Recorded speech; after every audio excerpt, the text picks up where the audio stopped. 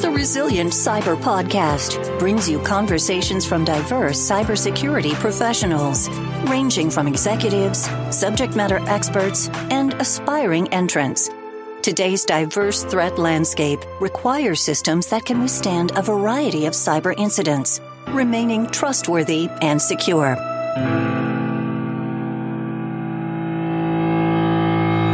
Thank you for joining us on the Resilient Cyber Podcast. My name is Chris Hughes, along with my co-host, Dr. Nikki Robinson. Hey, everybody. And today we're joined by Dr. Chase Cunningham, or Dr. Zero Trust, as he's known to some. Chase, thanks for being here. Thanks. Glad to be here. We had lots of doctors. Doctor. Yeah, I got to step it up over here. On that note, though, for folks that aren't familiar with your background, do you mind telling us a bit about yourself, how you got that moniker and whatnot? Yeah, so I'm retired Navy. I was a cryptologic chief. I openly admit I'm one of the most blessed individuals in cyber because I'm not supposed to be here. Like, I joined the Navy as a diesel mechanic, and just through blind, stupid luck and really good people, I happened to wind up in the right place in the right career field. And after that, I retired, did a bunch of work for the federal government, NSA, and other organizations, and stumbled my way again. Like, I'm not kidding when I say I'm like lucky and blessed. I worked my way over to Forrester through other connections. And then I got there and once again, just blind, stupid luck, fell into Zero Trust and started running with that. And then since 2016-ish timeframe, kind of have been, just beating the drum of ZT. Now I'm the chief strategy officer at Ericom Software. Yeah, I know you made that transition not too long ago, so that's good to hear, how it came about. It's also interesting because we talked to a lot of folks who mentioned that we need to change the way we approach cyber and, letting people into the career field from diverse backgrounds. And it sounds like you line up with that very well, coming from a different career field, basically. Yeah. On the note of Zero Trust, it's picking up steam. It's in like every other headline I feel like I read or IT cyber article. But for those that are not familiar with it, because it does seem to be like this nebulous concept or term that gets thrown around a lot. And I don't know if everyone even knows what they're saying when they say it. If you had to summarize, succinctly, like what is a Zero Trust exactly? Well, I mean, being a kid from a farm in Texas, my simplest version would be don't trust nothing, right? And I mean, it's very simple. Like, don't trust things on the internet. Don't trust relationships inside of infrastructure. Don't trust that the vendor is giving you solutions that are already secure. All these things that we kind of take for granted in cyber, just don't trust them. And I run into a lot of people too that will say, well, is this about not trusting my employees at a personal, like, no, trust your employees, go get beers and drinks and do whatever you do whenever we can get back to that. But in reality, I don't trust that on top of the technical side, I don't trust that people won't be the avenue for compromise. And the DIBR just came out this morning, and the DIBR validates exactly that. Like, what's again, the number one and number two avenues for compromise for the last, 30 years, users and phishing. Like, so why is this even an argument anymore? Yeah, I definitely want to jump in and say that, Nikki has done her research in human factors. So I know you're speaking her language, and I saw that, social engineering and the human factor was right up there in like the majority. I think it was 85% of incidents or breaches, for example, involved the human element. Yeah, which is why I think it's so interesting that we're still talking about it, right? And it's like we know that phishing is an issue. We know that there are people behind the mouse that are clicking that button on potentially malicious links or emails or things. So it's like we're still talking about it, but it seems like we're still kind of maturing that. But I think Zero Trust, at least as far as helping to make sure that the user has less things that they can click on, is probably a good thing. All right, so Zero Trust has been in the news quite a bit recently, especially like yesterday with the executive order. So with NIST even came out with their own guide just last year, August 2020. So do you think this really is a new topic, something that we're just talking about now? Or do you think that this is kind of a maturation of processes that we've been using for years? I mean, this is where the logical evolution of security strategy has to go, right? I mean, it's one of these things where unfortunately for 25 years, we've kind of seen like, oh, this is how you continually fail at this. And we've continued to kind of go expense and depth more. We'll try these other things. And it's finally boiled away. All the BS has kind of finally boiled to the top, and we've scraped the crap off. And now it's like, look, here's what you've got to do. And you take the position of what does the adversary need to proliferate compromise and cause these massive infections, and remove it. Like, that's it. it's the default position of I'm not going to allow this to occur. And I tell people all the time in workshops or whatever, you're gonna get compromised. Like it's just that simple. Just like if you go out and are running around I don't know, at the playground with your kids and you're licking all the equipment, you're gonna get sick. However, you should survive because your antibodies and whatever else will catch up. This is not about never being hacked. This is about not being owned as far as the infrastructure goes. And that's something that's removable. Like if you look at all the proliferation of compromise, it's not that they got in, that's a given. It's that it continues to go forward. Yeah, I think it's, I always think of it in the castle moat, kind of analogy that people throw out, right? It's like, it's one thing to get in, it's another just to be able to kind of move about freely and do whatever you want laterally and whatnot. And I don't advise licking playgrounds. I have 3 kids and I go to those places quite often and I would not advise that. I would not do that. No. I remember my daughter doing it when I was younger and I was like, ooh, that's gross. Yeah, you're like yelling. I'm like, no, don't do that. So I wanted to bring up a point that she mentioned. Like we saw executive order actually mentioned zero trust like 11 times. I did a quick search and counted it up, and it seems like it's definitely gaining traction.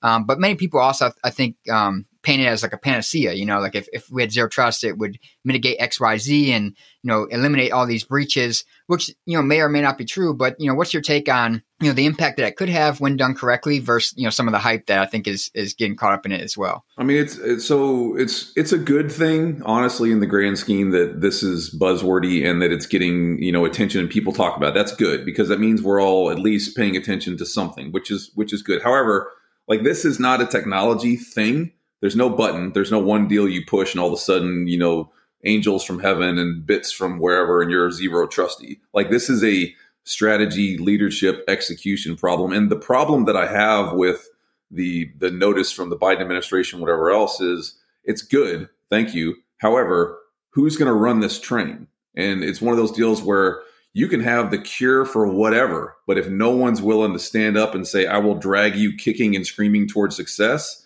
it will die on the vine. And we have decades of proof of this in this space.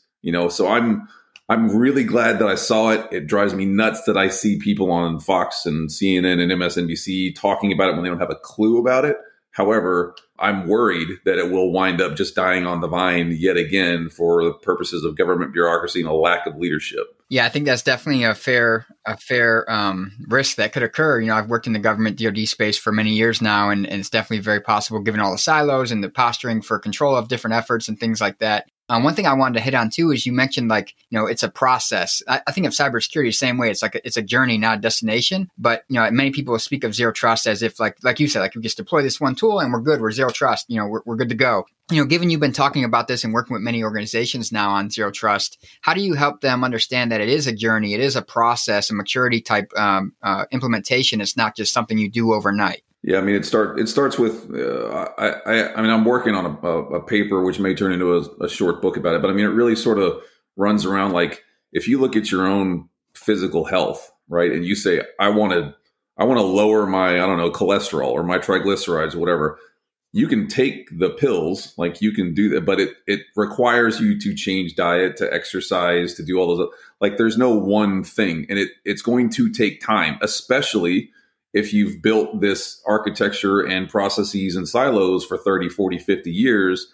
You don't just wake up and do this. So you can't get to where you're going if you don't know where you are. And then you need to have the processes built around it and understand this will be a marathon. I think you mentioned something really important. It's something that I've been trying to focus on for a while in a lot of aspects of cybersecurity, but it's like, we don't know what we don't know. Let's start with the basics. Let's get a baseline. Let's figure out what we've got. What is our asset inventory? Who are our people? What are their permissions? All of those things. So what is our data? What do we have? So kind of figuring that out and then building a strategy around that. Because I feel like sometimes that doesn't happen in that order. But so I was doing some research on zero trust when we knew that we were bringing you in for an interview. And a lot of what I saw was there's so many articles and there's research, but a lot of it talks about applying zero trust specifically to layer 7 in the OSI model, which I kind of was like curious because I felt like, maybe it could be applicable to other layers of the OSI model as well, this as far as the general concept. So do you feel like that's true, or do you feel like there's some room to maybe apply this zero trust architecture at other layers? No, I think it's applicable across the entirety of the model. I think it's applicable in different spaces and in different verticals. And that's the thing about a strategy that I find you have to continually remind people is strategy is just an overall sort of acceptance of what you need to do. And for your organization and what you have, you manipulate that strategy to work for you. Just like back to the health thing. And I use this because people kind of understand it. There are different ways to be physically fit. Like for me, thanks to Uncle Sam, like I physically cannot run anymore. Thank you very much, US Navy. However, I find other ways to keep my cardio up and whatever, like I do the bike and swim and whatever, but I'm still physically fit, right? It works for me and I'm still achieving the goal of being physically fit because I want to live a long time and ruin my kids' houses when they're older. But I mean, that's the proposition that you get from a real strategy is you make it work for you, and it applies across the whole thing, but you selectively apply those things to do it for your particular need. Yeah, I love the fitness analogies because I'm huge into fitness myself, and so is Nikki. She's a runner, and unfortunately, as Americans in particular, I think we have like this, need to always want to have like a quick fix. Just take a pill and we're good to go. We're in shape. But wait, there's more. Yeah. And I feel like with zero trust, this is something we touched on too, is like many people misperceive it as like, just deploy this one endpoint product or whatever it is. And, I'm good, I'm zero trust.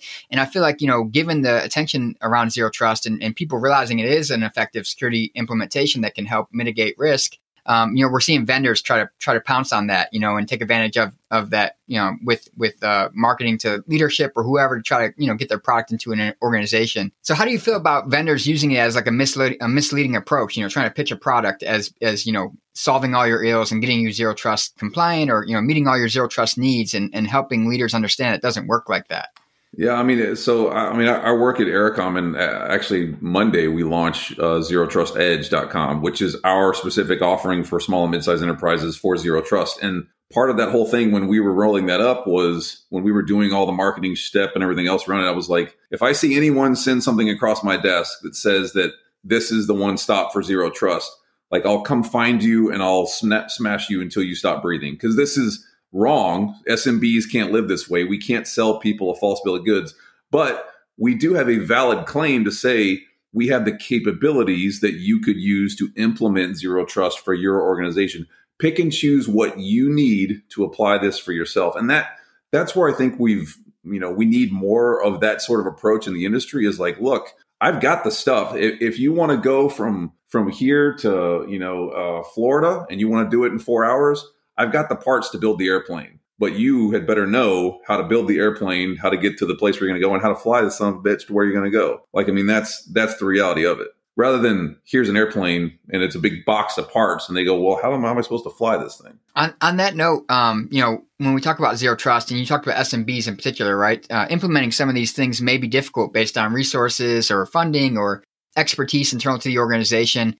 When you see organizations start to approach zero trust and mature throughout that, journey, is there any part in particular, whether it's technical or programmatic, that seems to be, very difficult or more of a heavy lift than any other area? I mean, in reality, what I run into most often is that small and mid-sized businesses shouldn't be doing cybersecurity themselves. Like they should be working with MSSPs and service providers. Like I did a workshop with somebody that was going to pay me. I did it for free. They were going to pay me for advisory for their company. And I was like, well, what do you do? Like, oh, well, we manufacture candy. I was like, why in all of creation are you a candy company trying to be a cybersecurity candy vendor?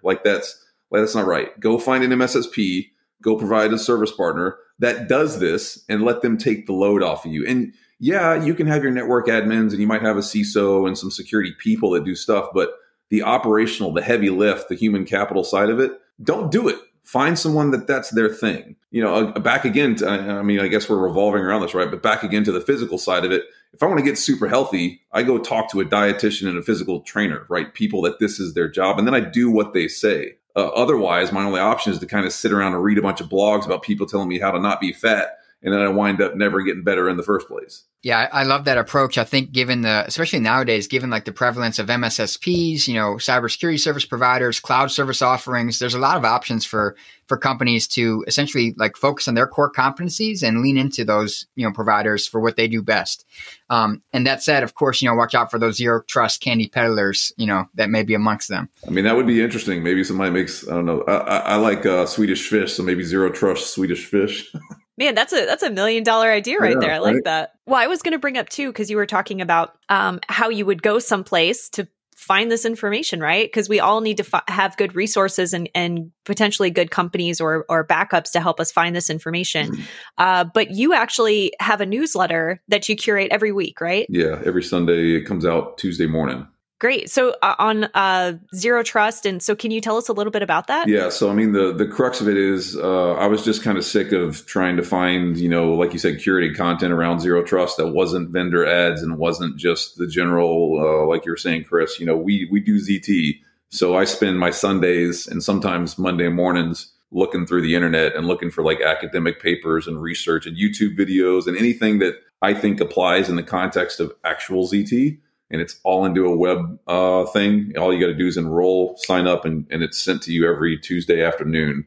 And that continues to just keep going. So, and it's the whole thing is like, it will not introduce vendor schlep into it. Yeah, I'm actually subscribed to it. I have been for several weeks now. And the biggest issue I have is like the time to, actually read all the great resources that are included in it. So I definitely recommend it. I think one other thing I wanted to ask about is if I'm not mistaken, you're doing like some demos of you work with vendors, right, to come and do like live demos and discussions. I don't want to use a phrase like call them to the carpet, but let people show, how are we doing this? And what is the truth behind what we're saying, and behind the hype in some cases. How has that been going? And have you seen like some vendors be reluctant to show up and do that? Yeah, I mean, it's one of those deals where I love research, but the whole thing was basically, can you get past the kind of theory and concept and just talking about it? And for me, it was like, well, if you got ZT stuff, like show me. And a lot of them have said, here's a login, here's a thing, go off and record it.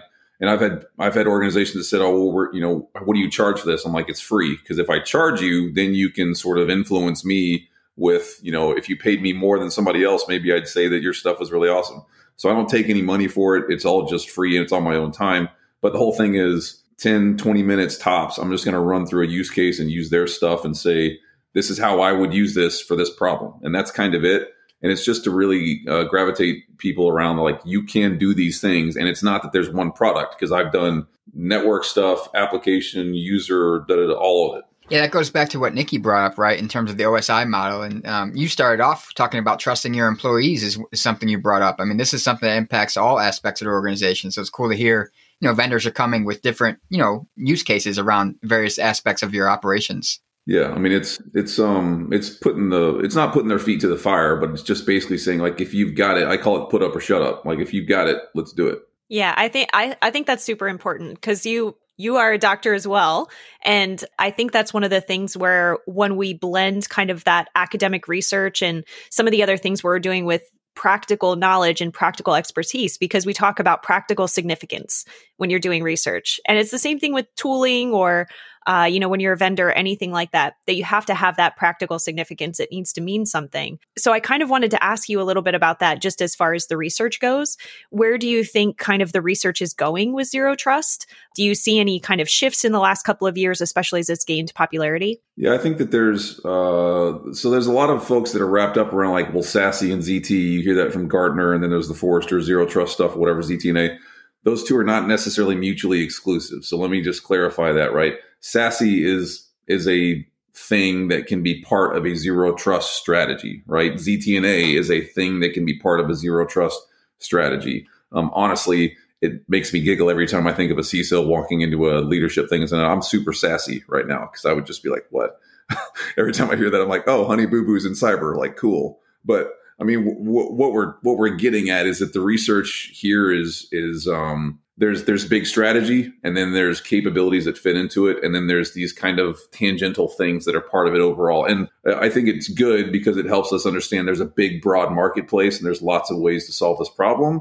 But also, you have to continually boil off the things that are just thrown into the mix for the sake of throwing in the mix. Yeah, I was going to jump in real quick with one last question from my perspective. You mentioned the DBIR that got published, right? And we saw the overwhelming, number of attacks involving humans, and which is a trend that's been consistent, as you mentioned. But it seems like, the focus in terms of research and focus on like human factors in cybersecurity still seems to be like a minority of wherever our attention goes. Is all around technical tooling and things like that. And this is both to you and Nikki. Do you think that, we'll ever see more of an emphasis on the human factor or research into that, or organizations looking at the human factor more, given that it's so prevalent in all these attacks and breaches? I mean, it's from my perspective, Nikki's obviously more of an expert on this than I am, but from my perspective, it's one of those things where for some reason, people are afraid to actually stand up and look at folks and go like, I'm sorry, there are people that kind of suck. And there's a reason that they aren't good at this. And we've tried to be nice and we've tried to train our way out of it and whatever else, blah, blah, blah. But I mean, ultimately in any other room, in any other realm, if you have a group of people that are the problem, right? You give them a chance, you do what you can, you try and make them better. But when they continue to be the problem, you get rid of them, right? I mean, it's like, look, find the door because I can't keep you here. If you're in sales, if you're in marketing, if you're whatever, if you can't subscribe to the standards that are set, sooner or later, the Reaper comes for you. In cyber, it's because we kind of are afraid to go like, look, I'm sorry, but you click phishing links every freaking time we train you. You're a threat to my business. Like, get out. But people are hesitant to do that. And I think, my guess would be Nikki would say it's probably not wrong to say that there are some people that just kind of are problem children. Yeah. And it's this interesting thing, right? I think you hit it on the head as far as like, where do we take accountability? Where do we place that? And how far do we take it? Because then it becomes an HR issue. Then it becomes an administrative issue because when we talk about security, it really isn't just security. We're talking about the business. And so that affects every aspect of the business. It is one of those things that, there are certainly those of us out there, of course, I'm a little biased, but we're out there trying to solve these problems so that hopefully at the end of the day, we don't fire these people. we want to try to help change habits and behaviors. But yes, at some point, there has to be accountability because you are putting your business at risk, whether there's the human factor or it's a technical factor. So it is accountability, but we have to figure out how we're going to handle that. And I think HR and the C-suite have to be involved in those decisions too. Yeah, a strong, like it requires, I think that's what I find most of the time doing all these workshops is like, the leadership component here can't be overstated. For sure. And that's why I think we've touched on this in a few episodes before too, where you really have to have executive and management buy-in. They have to be part of the process and really helping you not only when you make a decision, but helping to support that decision and make sure that it's enforced. Because if you have a security policy, if you have a zero trust policy and nobody's enforcing it, then it's not going to get done. Might as well write it on toilet paper. Yep. Well, so that's going to kind of take us to our last question. We are the Resilient Cyber Podcast. We have to ask you about resiliency. So specifically with your background and kind of the research and work that you're doing now, what does cyber resilience mean to you, first of all? And then does implementing zero trust make an organization or a system more resilient? So number one, great name for the podcast and everything. You guys nailed it with that one. But on the resiliency side, for me, what it means is being able to come back from failure, right? Bad things happen. People get owned. Like it is what it is. Ransomware, all those types of things. So, it's really, in my opinion, resilience is being able to survive the onslaught and doing stuff on the far end of that. And I think where ZT fits into that is accepting that reality, right? You're probably going to have a compromise. You're probably going to have a breach. The reality of resiliency in this context is I want to be able to survive. I'm okay with a tree burning in the forest. I'm not okay with the entire forest on fire. Yeah, I love that concept is like there are going to be incidents. There are going to be circumstances that happen. It's just mitigating the impact and being able to push through that and sustain, activities, operations, et cetera. So with that said, that was the end of the show. Thank you for joining us. And I hope folks learned a lot about zero trust and the concept that it's a journey, as well as some of the hype around the vendor space. So Chase, thanks for joining us. Thank you. All right. Thanks, everybody. Thank you for listening to this week's episode of the Resilient Cyber Podcast, hosted by Chris Hughes and Dr. Nikki Robinson. Check out new episodes and leave us a review on Apple Podcasts, Spotify, and any other place you may listen to podcasts. You'll also find us on our website at resilientcyber.io and the Resilient Cyber Podcast on LinkedIn. See you next week. And remember, stay resilient.